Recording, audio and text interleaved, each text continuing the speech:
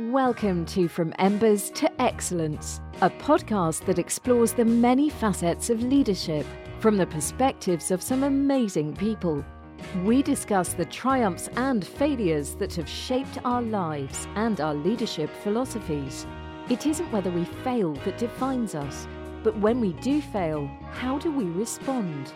Leaders dust off the ashes and use their failures as fuel to work harder and as lessons to come back wiser and stronger, more resilient, more determined, and more committed to excellence. And now, here is your host, Dave Hollenbach. Today's guest is Garrett Wankowski. He is a veteran of Orange County Fire Rescue. He currently serves as a battalion chief. You were hired in 1998. April of 1998, so you've got essentially 22 years on. Mm-hmm. And you serve as the team leader for Task Force 4, the urban search and rescue team in Central Florida. It's a state asset, a regional asset. Right now, what that means, you've got, you're the team leader, so you're managing groups from Seminole County Fire Rescue, Osceola County Fire Rescue, Orange County Fire Rescue, City of Orlando. But Osceola County, St. Cloud, Kissimmee, they all have people that are on the team, but they don't necessarily represent one of the big three that make up the team, correct? Right. Yeah, we've got about 100 between 120 and 130 members on the team, made up from about 10 different departments. The big three are the Orange County, Seminole County, and Orlando. I'm Orange County's task force leader. We have a task force leader from each department. So we have a 3-platoon rotation. So we just rotate between the three of us who goes as the actual task force leader. And it works out pretty well. We've got members from Claremont, Lake County, Kissimmee, Martin County. I think we have one from St. Cloud. I think we have one from Melbourne. So a little bit here and there. And how long have you been a part of Task Force 4? I was one of the original members back in 2003 when we started. They increased after Hurricane Andrew was when pretty much the whole USAR team thing started. They created all the federal teams, and I think we've got 28 federal teams right now. 2 of them are in South Florida, Miami and Miami-Dade. And then we've got 6 other teams in the state of Florida that are state teams. And as far as it's concerned, in the state of Florida, Miami and Miami-Dade are considered state teams first, if it happens in the state of Florida. And after 9/11, there was quite a bit of funding. Yeah, and 9/11 was what really opened the door for all the state teams. So they recognized the need for that, and then they started putting everything together and started getting lots of grant money between the state Homeland Security and Urban Area Initiative. Those 2 grants pretty much funded all the USAR teams. What I've seen from Orange County is sort of a direct pathway from special operations onto the USAR team. You've been involved with special ops. Was it probably right around the same time that that you went into special ops? Yeah, when I was actually on duty on 9/11, and they put our squad 4 in service that day, just in response to that. And originally that was just a manpower unit, and then when they started to train everybody to the technician level, I transferred over to that station 83 that it was at, and got all the training, and they finally teched that truck out. Across the United States, typically a squad is like a manpower unit, but in Central Florida,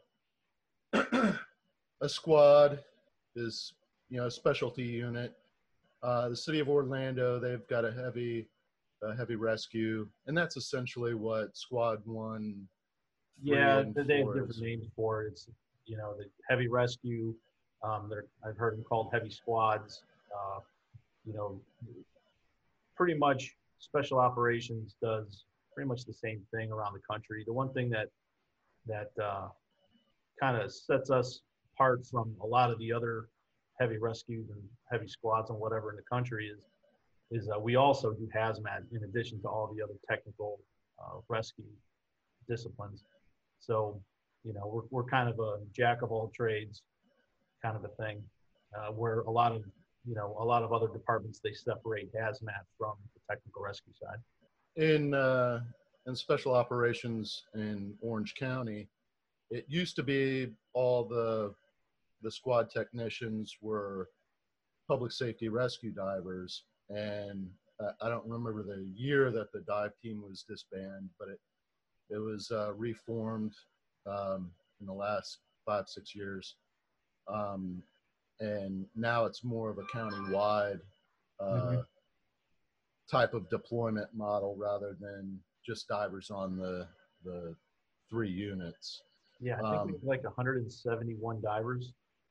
And I know that quite a few of the squad technicians are divers, so just however the units are dispatched on a particular call. But can you talk a little bit about the qualifications or the training that goes into becoming a squad technician in Orange County? You've got to have 2 years on the department. I think we lowered that a little bit.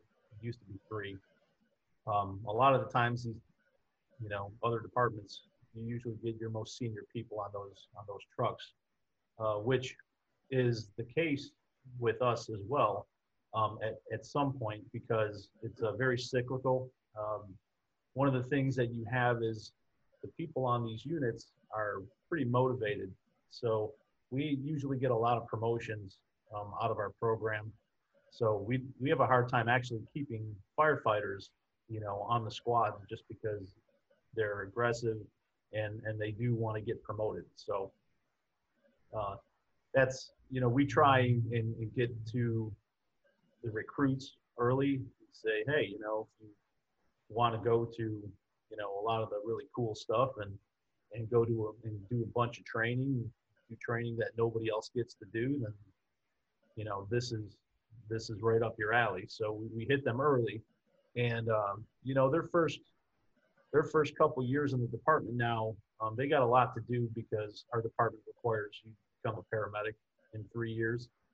So where we used to start preparing, new hires for, taking special ops classes for the truck companies and then eventually to the squad companies. Now they got to worry about doing their first year orientation stuff and then roll right into paramedic school, and then get precepted and become a paramedic within their first 3 years. So following that, now I always recommend that, if you have time in between any of that, knock a couple of these classes out. The 2 classes that I highly recommend to anybody in the fire service right off the bat, as far as special operations level technician classes, is vehicle machinery. I take the operations level and then the technician level, and because we do extrications. Besides hazmat, extrications are probably the second most technical rescue that we go to. So, but that's something that everybody in every fire department needs to know how to do. So I highly recommend that all firefighters go and get that one. And then rope rescues, the next one because not only are they useful as far as getting on truck companies and whatnot, but they're also pretty cheap compared to the other classes like structural collapse and hazmat. Those are much longer and much more expensive. So recommend those 2 classes. And then, if you're lucky enough to be assigned to one of these special operations stations, the department will usually send you to these classes. If not, then you've got to get some of these on your own and show that, you kind of want to be in the program. So then you go take confined space, trench rescue, and then the last two everybody usually takes is the structural collapse and then the hazmat. So that's just the tech classes. That's just to get you qualified to even walk through the door to the program, because then you have to apply and get accepted into our squad academy that we do. So pretty much after you take all the classes, people can take these classes all over the place. So there is a different, you're learning the core, skills that you need for these classes. But in order to put everybody on the same page, we put on a squad academy at least once a year, sometimes twice a year, where we'll take, a whole bunch of firefighters mixed in with some engineers and lieutenants, but mostly firefighters. And then we'll run them through this 6-week academy and pretty much go over every single discipline that we do. We do 6 disciplines, the 6th one being the hazmat. And then, we show them how we do it here in Orange County.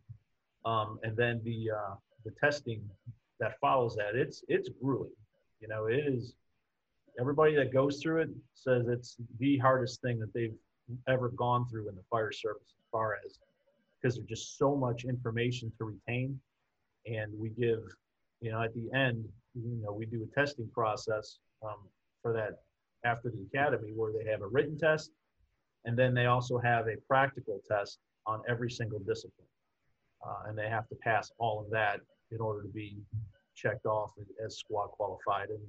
And after they complete that and pass that, then we present them with our Eagle, our squad pin. So it means a whole lot to people. Do you have one? Do you have your pin that you could show? No, it's on my uniform back at the station. It's an Eagle. It's got the hazmat and some of the disciplines on it. Very similar to the Navy SEALs Eagle, but it's modified. For us, we're not going to just take their stuff. Yeah. I don't think I mentioned it. You've got your bachelor's degree from UCF in criminal justice. Mm-hmm. I'm guessing at some point you wanted to be a cop. Nope. No, I was going to school, I think originally for nursing. And my grades my first couple semesters in college weren't as good as they should have been. And, they actually, I had a friend at UCF that had a 4.0 that did not get into their nursing program. So I'm like, well, I'm not getting in with what I got. So I went looking for something else. But those classes really interested me. I just wanted to get a degree, do something. But I had no intentions on ever doing anything with that, because by the time I was going to UCF, I was already hired with the fire department. So you were working full-time in the fire department and going to school there? Yep. Cool. I believe it was 2012, 2013, you and I started collaborating, developing Orange County's leadership development program. Mm-hmm. It was you, Derek Alligood, myself, and a couple other people, but you and Derek were the primary go-to guys, the lead instructors for about as long as the program has been in existence. Can you talk a little bit about your personal leadership philosophy and how it came about that you've really developed as a leader, maybe some of your influences? Well, you always have to work for a good array of people. Obviously, it helps when you work for really quality officers and leaders. But it also helps if you work for some that are not so good, because it also shows you what not to do and what doesn't work. So that's just as important as working for people that do a really good job and know their stuff and are good, solid leaders. You just, as you get a little bit of that diversity, it really, really helps. myself, I never really thought it was a hard formula as far as being an officer. Is I just took everything that I ever liked about, all the lieutenants and chiefs that I've worked for. I took every quality that I really thought you should have, that I respected, because I asked myself, why do I follow this person?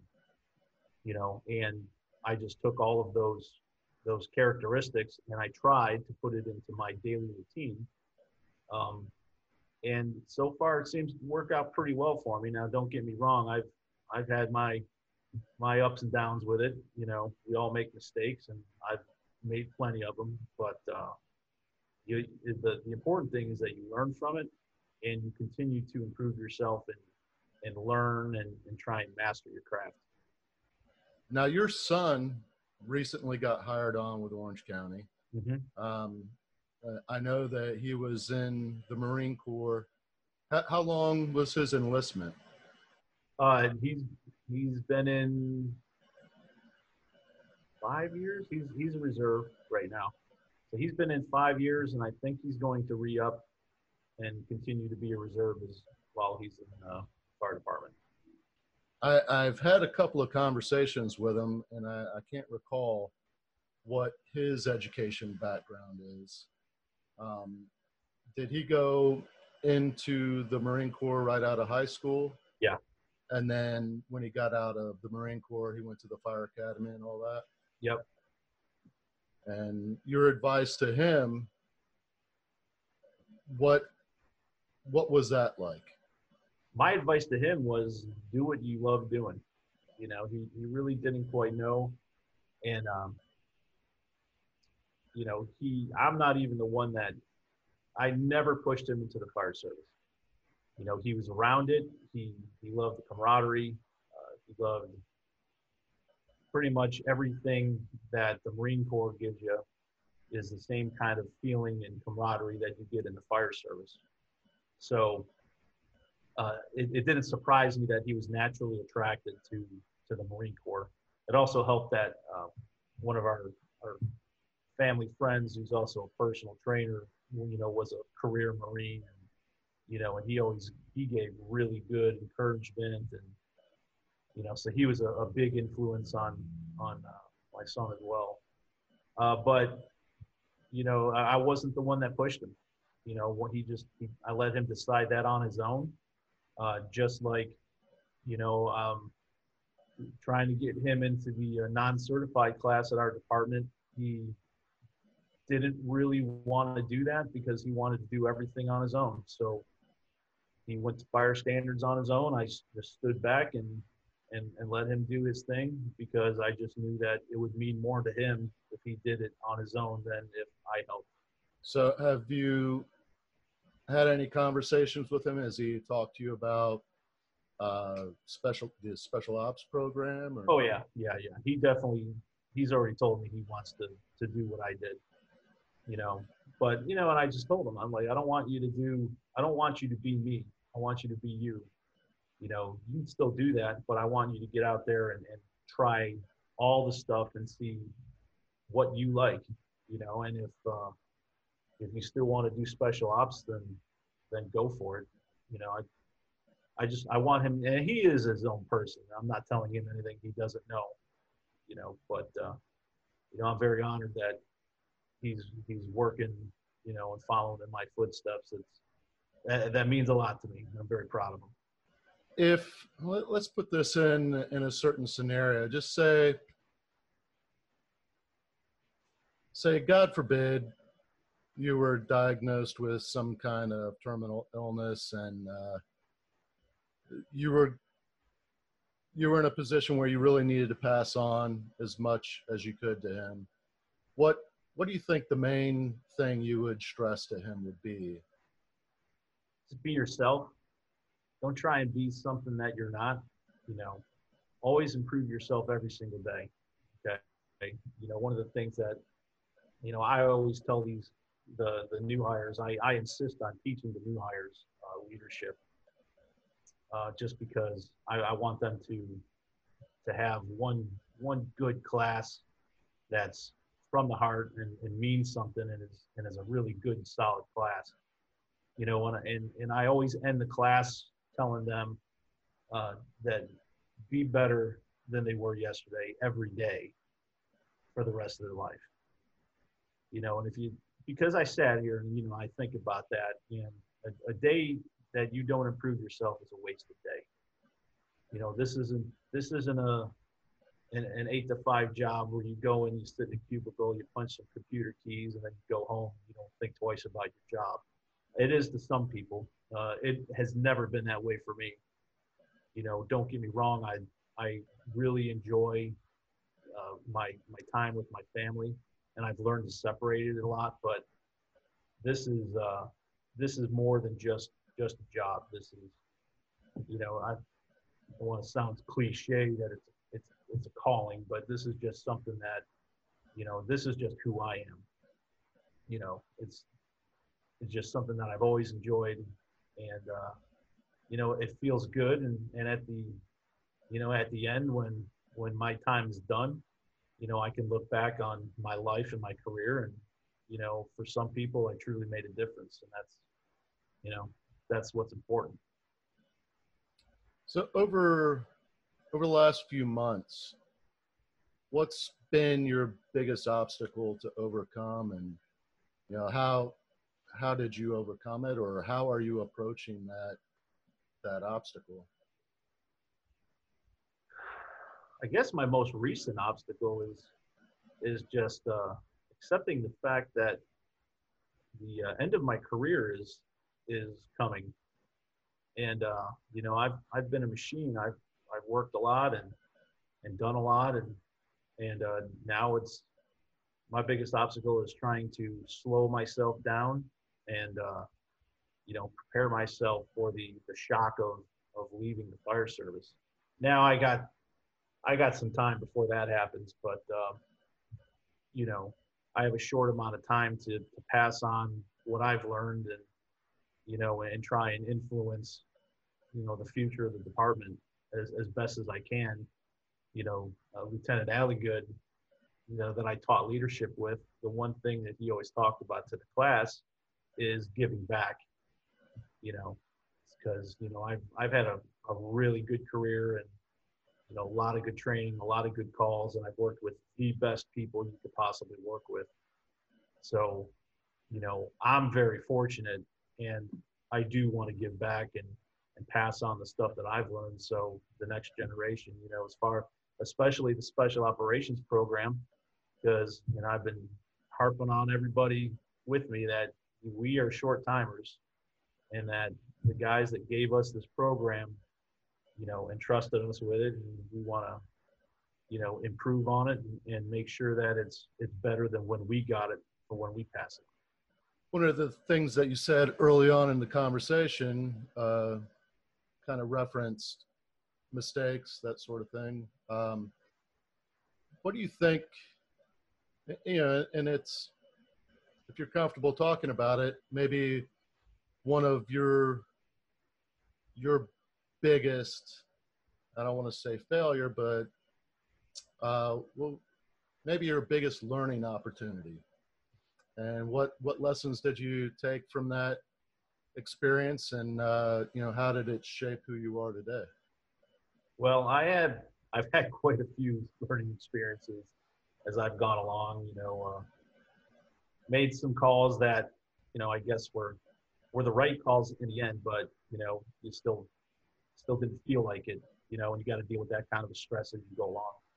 But you know, the one that truly defined, in my opinion, who I am as a leader and shaped me into, you know, what I am right now is, you know, it goes back to when we ended up having an axe on one of our rescues, and the station had an American flag and a Confederate flag painted on it. And that created a whole race thing.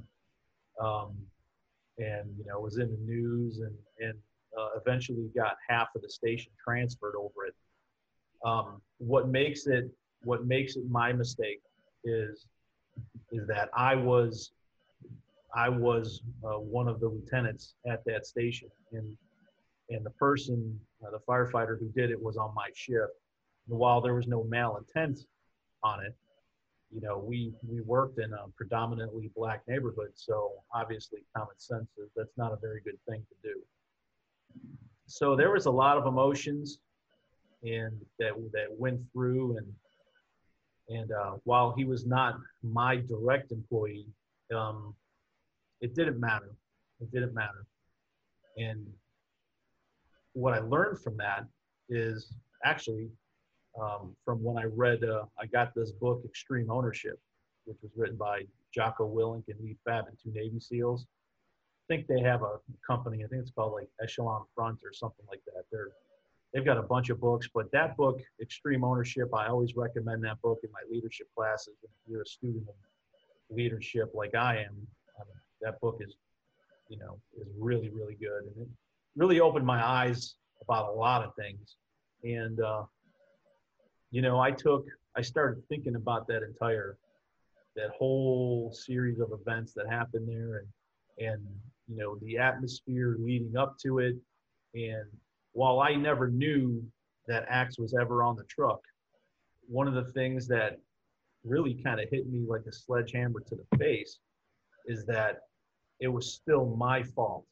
And I take responsibility for that whole thing because as an officer at that station, I am responsible for everything that happens there. And where it's my fault is that I allowed that kind of an atmosphere in the station where anybody would think that that would be okay. So while I didn't do it, and had I known about it, I would have immediately had that corrected, you know, and then had a word with my people about that. You know, hindsight's 20/20, but really evaluating that, there's a lot of soul searching and looking in the mirror and what did I do that helped create that. And at some point, it was probably a little too lax. I mean, we had a great time at that firehouse. So it was one of the best times I've ever had in my career. And great people, you know, a lot of young guys come in that station because it's one of our busiest. So we get a lot of young guys that are gung-ho, they want to go and do it. You know, and it's real easy to get sucked into, you know, just the whole atmosphere and having fun and all that stuff. And sometimes, you know, you as a leader, you kind of have to pull the reins back a little bit on that and just kind of define the lines. And I probably failed to do that. So, which allowed that kind of an event to happen. So, you know, when that happened is pretty much felt like, you know, one of your best friends just died. You know, half of us got transferred out of there. One of the things that really helped me is I decided not to let that make me become bitter or anything, because, you know, when I originally got transferred, yeah, I was taking some responsibility, but not to the level that I do now. So I didn't really, you know, I didn't really think that it was my fault at the time. So instead of being bitter about it, I just decided to, you know, make the best of it and do the best that I could at the new squad that I went to. And there was a lot of personal growth during that time. How has that event helped you in your position now? When that happened, you know, I tried to keep everybody positive.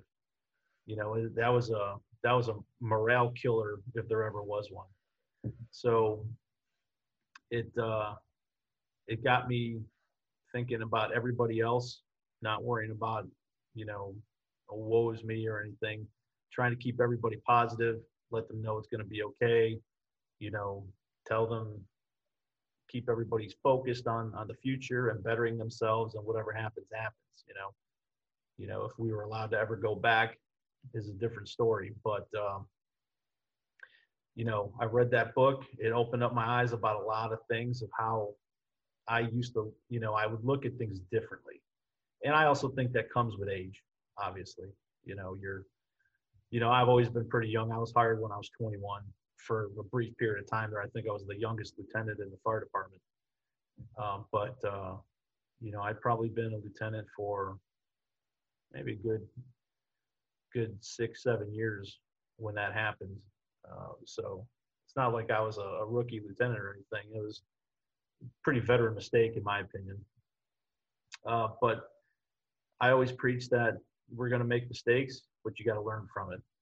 So I looked in the mirror and what can I do better? The first thing you got to do is take responsibility for your actions or lack thereof, and learn from it, and then try and pass that on and influence the people around you. And that's what I did. One of the things that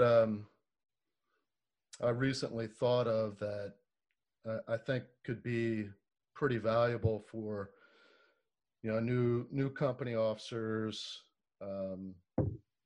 either in how they approach leadership, but also how they approach being a good follower, is, we all at some point in our careers have to work for somebody that's a micromanager.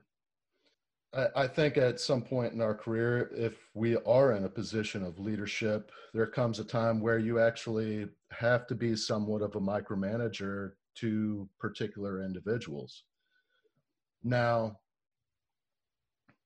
I'm not saying that has to endure, but that, to me, that method is reserved for very new, inexperienced people, where you've got to teach them and watch so that they don't, especially in the fire service, they don't hurt themselves or anybody else. Mm-hmm. Now, when you have a great deal of experience and a great deal of knowledge, sometimes more so than the person that is in charge of you, how do you, or how have you dealt with working for micromanagers, and how have you avoided becoming one yourself? I think to a degree, everybody micromanages stuff. If you're a type A personality, you're definitely one who likes to take control, and people, and I've definitely worked for some people that, like, they want things done their way and there is no other way, and which that's, it takes some adjusting to that. But I think the biggest thing is consistency. Working for a micromanager, I think the best thing you can do is keep them informed. Communication is the foundation for anything, let alone leadership. Don't think for 1 second that a senior firefighter can't lead. If their lieutenant's a micromanager, the senior firefighter is just as important, if not, more important, because they're the informal leader of the rest of the crew. And the thing is one of the things that I really grew into and learned from that whole experience was that I realized that even the micromanagers and the incompetent leaders of the world, most of them do not wake up in the morning and say, I can't wait to get to work and be bad at my job. And that was just that thought was kind of an eye-opener for me.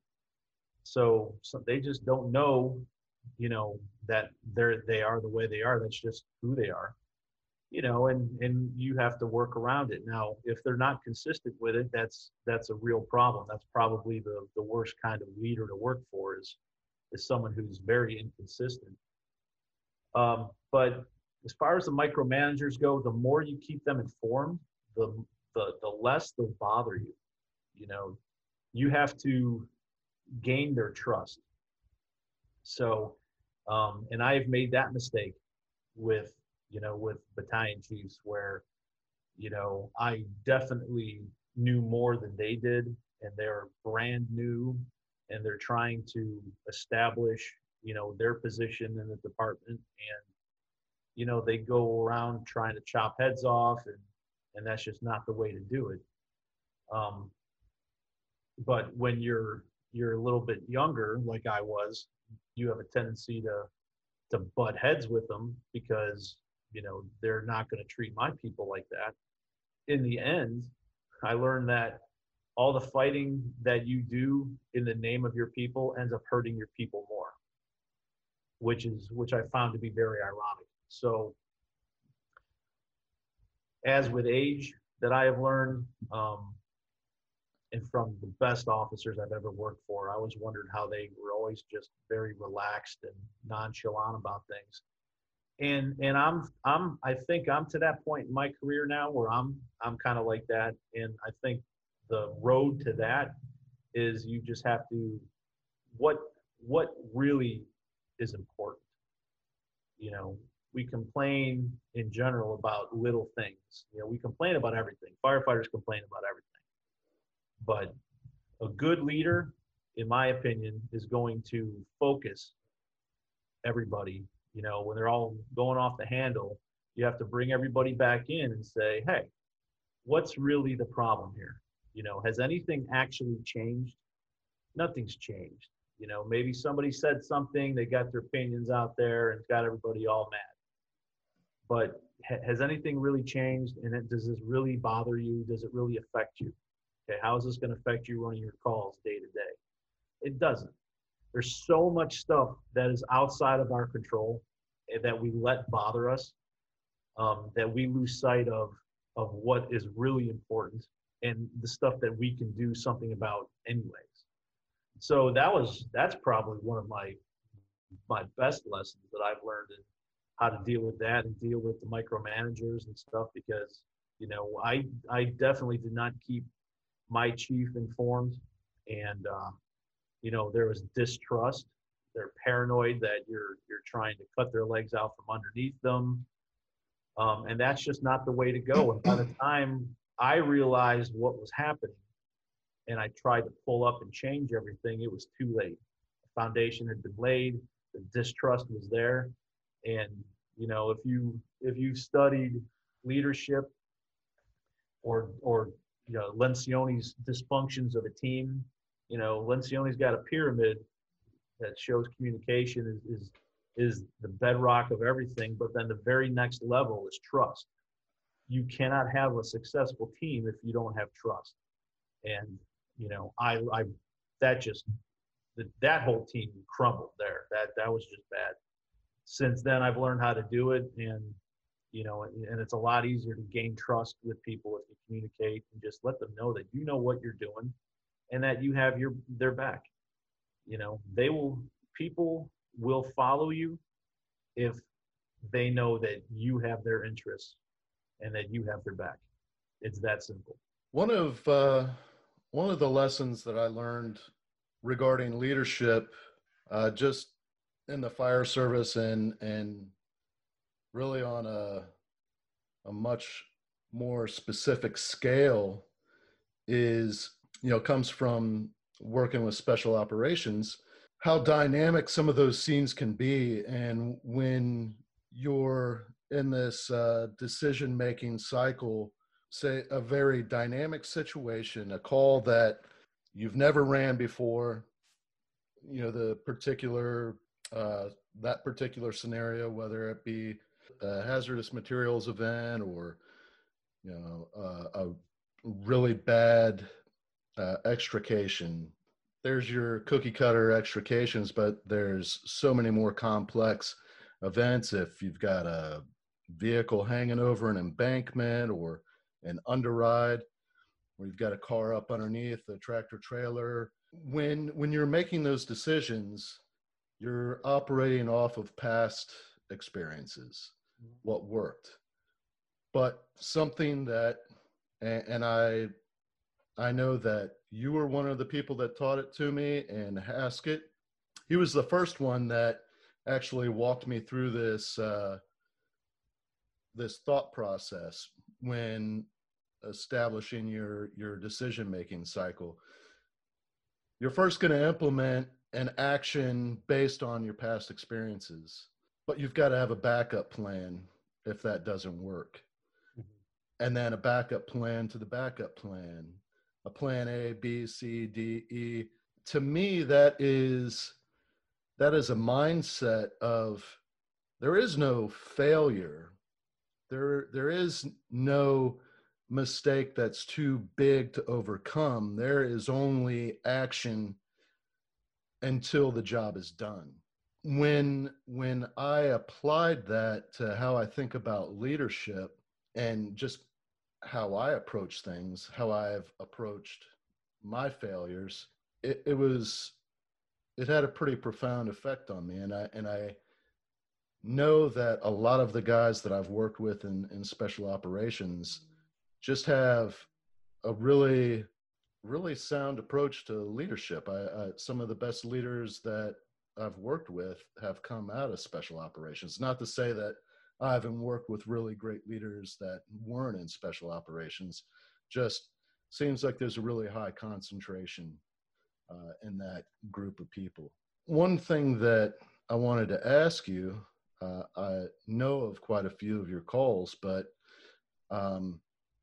you've got extensive experience, and I was wondering if maybe you'd be willing to share, maybe one of your most difficult calls, technically and, just personally. Probably one of the, this was a really good technical call as far as just trying to get everything square. There's been a couple of them, like extrications really stick out of my head.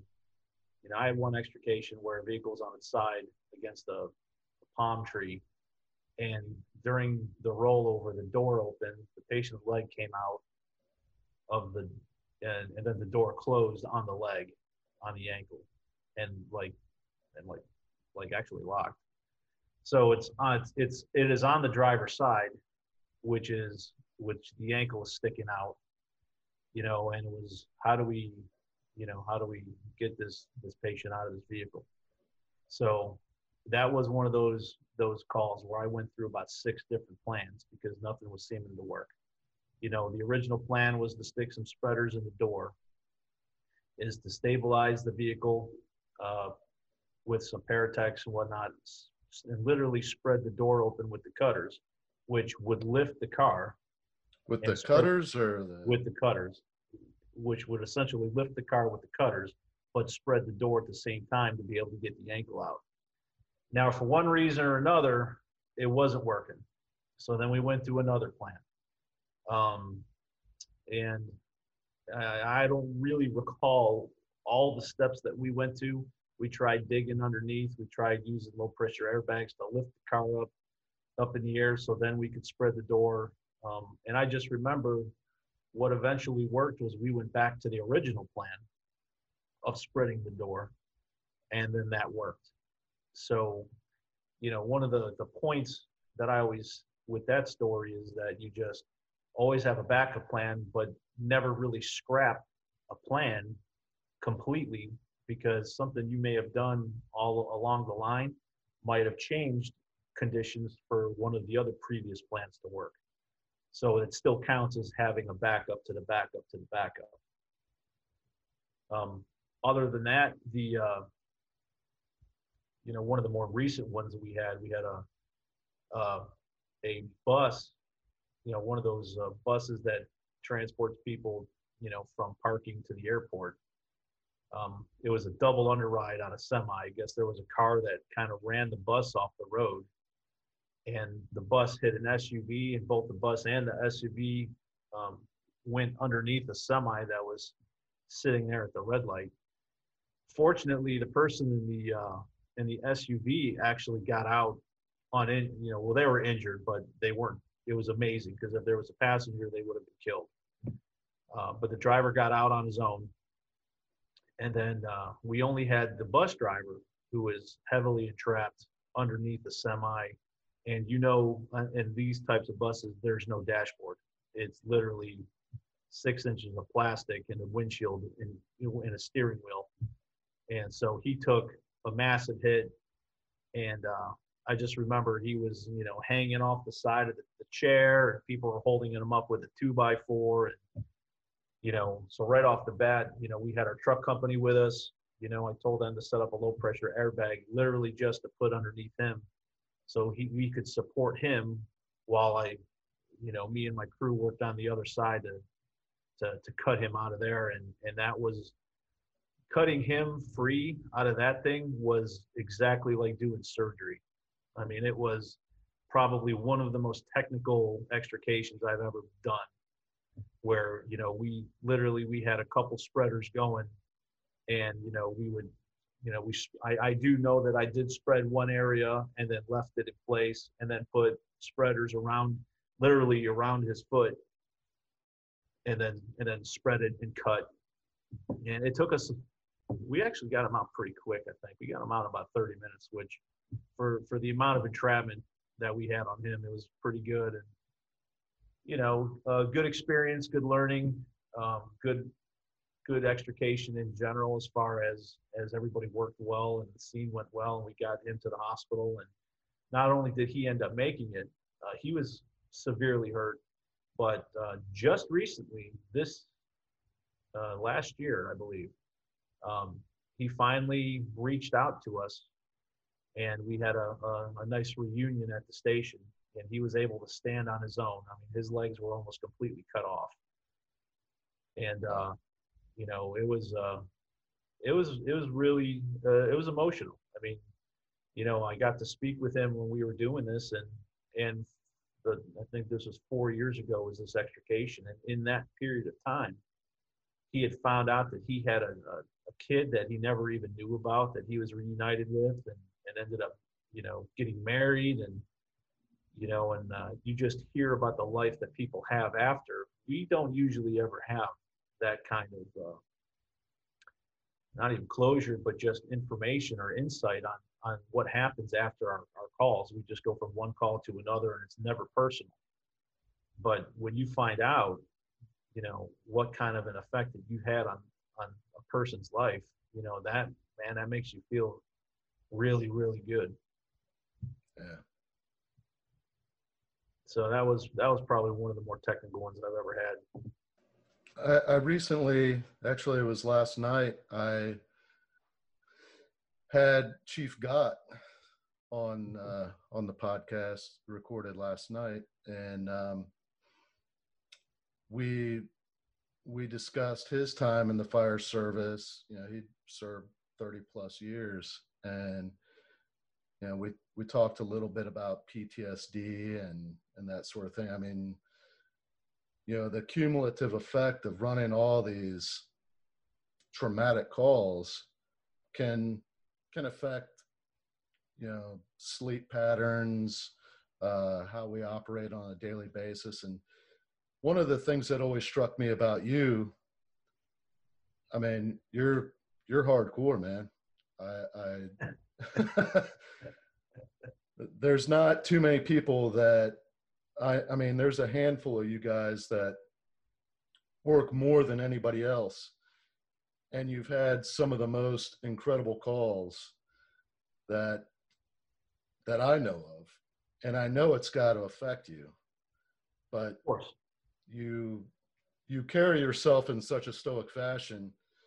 I just was wondering how you cope personally, how you keep yourself on an even plane. I always talked about it with the crews. There's some calls that bother you, like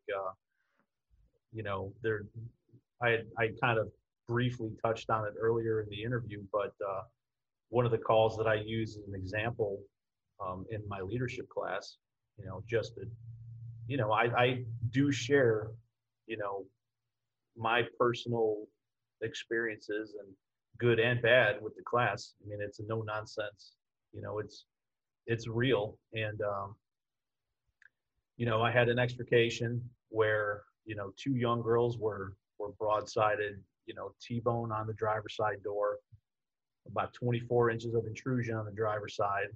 And, I had two different paramedics feel for pulse on the driver, and she had no pulse. Her The other occupant was another young friend, and she was unconscious, laying on top of the driver. So we had access to her. We got her out, and I had, with the amount of entrapment on her, we had just called her. There was, she was already coded at that point. So after we had done that, I guess, at the time she was 21, so they stuck a monitor, on her, and she had a rhythm because, she has a 21-year-old heart and doesn't really know what happened to her yet. So after command was taken from me by the chief, he decided we're going to cut her out of the car. So myself and another lieutenant, we cut the door off, and as soon as I took a real good look at that door, I was super angry because it was so easy to cut the door off. So we cut the door off. We got her out in probably about 90 seconds. We worked her, but I didn't know her neck ended up being broken, and I had no idea her neck was broken, like, badly, for like 10 years. So, and I never knew at that time. And all I know is that while I know I made the right decision, as far as there was nothing that we were going to do that was going to save her life, the fact of the matter is that I didn't try. At that time, my sister was 21 years old, and when you start reflecting on things like that, you're like, if that's my sister in that car, I would have wanted them to try, and I didn't do it. And that was a massive failure on my part. And that hurt for a long, long time, for weeks. I struggled with that one. Just, I wanted to convince myself that I made the right decision, but it didn't feel like it. We talk about stress, and there isn't any class that you're ever going to take that's going to tell you how to deal with making decisions, when people, live and die and stuff. So, and I still get emotional when I talk about that, especially in front of the class. But then just, within the last year or two, my one fireman who was actually in the back seat with her said her neck was broken very badly, and that there's nothing that we were going to do. So I'm like, well, I was like, still doesn't make it feel any better, still didn't try. But the thing, like I said earlier, is I've learned from that. I learned from it that minute, and never again will I never try, or not try. But those things stay with you, and yeah, and I've seen a whole lot of stuff. I've been very fortunate that I haven't seen a whole lot of pediatric death, so that helps tremendously. But at some point, that you're kind of screwed up in the head a little bit. So my recommendation is just, if it gets to a point where you're having a real hard time with it, you got to talk about it with somebody. While sometimes I don't really go crazy, or feel like I need to talk about a whole lot of stuff. There's stuff if I see a movie or something, I start getting choked up, then, I'll just allow myself to just let that pressure go. I don't like letting it build up.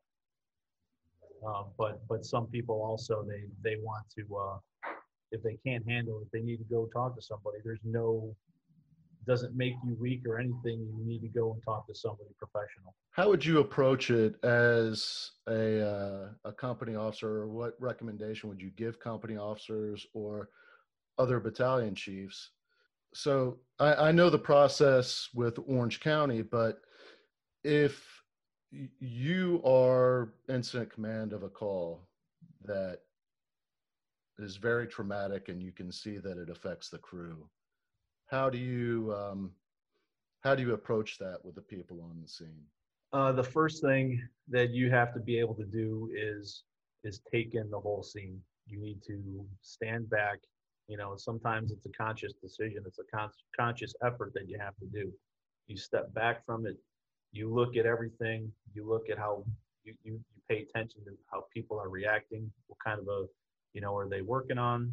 Are they working hard? Who's in the middle of, who's dealing with the patient or the really bad part? And then, I want my officers to know their people. So there have been several calls where I've had newer people, in the middle, sitting in a car full of blood, and, they're just splattered everywhere.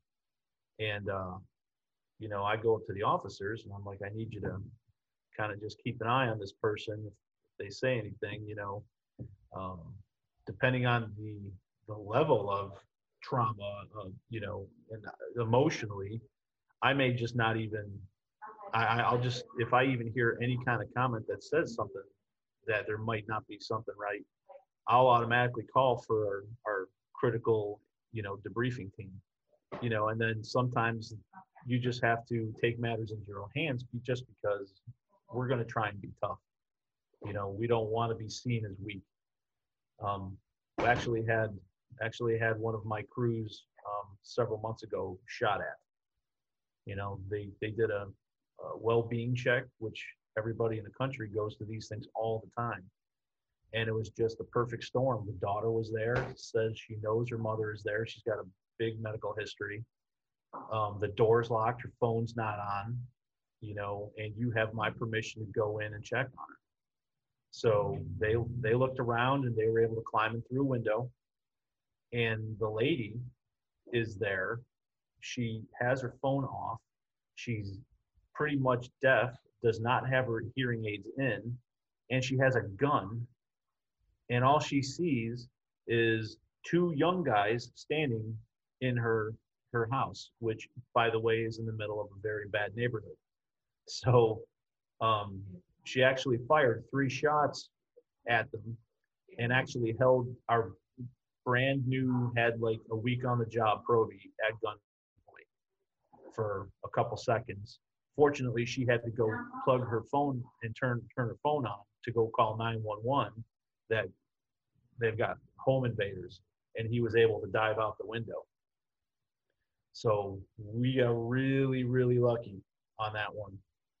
And, none of them wanted to go home. And I'm like, well, that's not your call. I was like, you guys are going home because I know that your head's not going to be in the game. You think it's going to be fine, but what's going to happen is you're going to sit there and start thinking when you're sitting by yourself. And then, that's where it really starts to sink in. So you don't even let your people, don't put it in their plate to decide for them. If you think for 1 second that their head's not going to be in the game, they're a liability now. And the chances of them getting hurt increase dramatically. So our job as a chief or a lieutenant is to make sure that our people go home every single day.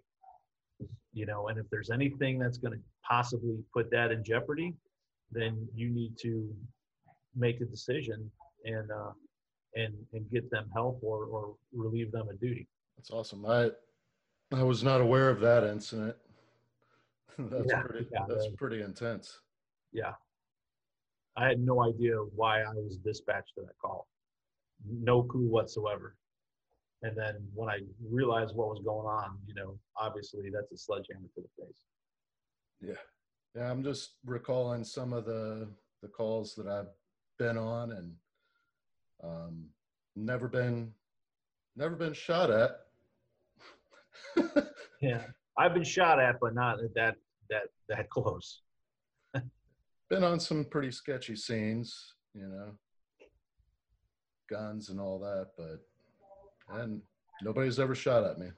Thank God. Well, I can't imagine being a brand new firefighter with a week on the department. Well, at least out in the field. His week or two, it was his first or second week in the field. And to have a gun pointed at you from 5 feet. Yeah. It's very scary. Good thing she wasn't a good shot. Yes. She was mostly blind too. Can you think of anything that you would like to share with whoever's listening that could help them in their career whether it's fire service, law enforcement, or in the private sector, just regarding leadership or, personal leadership, self-leadership? I would say if you want the respect of your people and you want to be a good leader, be honest, be consistent, and let your people work for you. Let when I say that, don't be that micromanager. Have a goal in mind and figure out what is the end result. Okay, what is the goal of what we're doing here, and hand that goal to your officers and let them do their job and work for you. If you sit there and tell everybody how to do everything, you're just doing it your way. But the amount of creativity and intelligence and ingenuity that your people can come up with that you would have never thought of,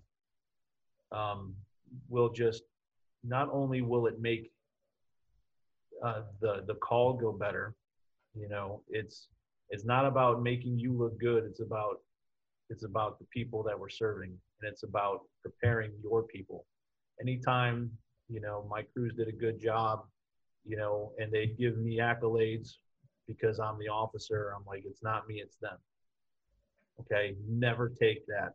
Always give it to them. And anytime, they're getting criticized or they're getting blamed for something, you take it away from them. Okay, it should be a burden to be an officer, not having them, not you're in charge of them. It should be a burden, and you do everything in your power to take care of your people. Okay. At the same time, you have to be fair. So, and when I say being fair, when we make our mistakes, you hold your people accountable for it as well as yourself. Otherwise we're not going to learn anything. It's kind of like half the problems we have going on with society right now is that whole everybody gets a trophy concept. It doesn't really work that well. It means more to people when you earn something. You personally grow more if you make mistakes and learn from them. And the only way you're going to do that is by taking accountability for your actions. So while our job is there to protect them, it's also there to make them grow. And sometimes you have to make unpopular decisions, and hold your people accountable. And they may not be happy about it, immediately, but I think later on down the road, as like your children do, they kind of grow and respect you for it and understand why you had to do what you have to do. But you just have, if you have heart and you care about them, you can't BS your way through that. People will see through it. And if you do that, I think you're going to be just fine. I've found that to be effective, it's not a matter of acting like you care. You have to genuinely care about your people. Right. And you have to get to know them, which goes back to your point about communication. The only way to get to know your people is to talk to them, but listen more than you actually talk, Right. And I really appreciate you letting me interview you. This was a really good conversation. No problem. Also, your book recommendation, Extreme Ownership, on my website, I have a reading list. I update it regularly, so I'm continuously reading, and I get people recommending books, but that book is on the reading list. Yeah, it's one of my favorites. Yeah. And they wrote The Dichotomy of Leadership. That's on the list as well. Yeah, if you don't mind, take a look at that reading list and see if you've got anything that you'd like to add to it. Yeah, we'll do. All right, cool, man. Well, again, thank you so much for letting me interview you. Thank you for listening to this episode of From Embers to Excellence. Please visit hallenbachleadership.com for additional content. Dave's goal is to add value to as many people as possible. So if he can be of any assistance to you or someone you know, please connect with him via email or on one of his social media accounts, linked on the homepage of his website. Remember, our failures don't define us unless we let them. And the only true measure of a leader is the success of their team.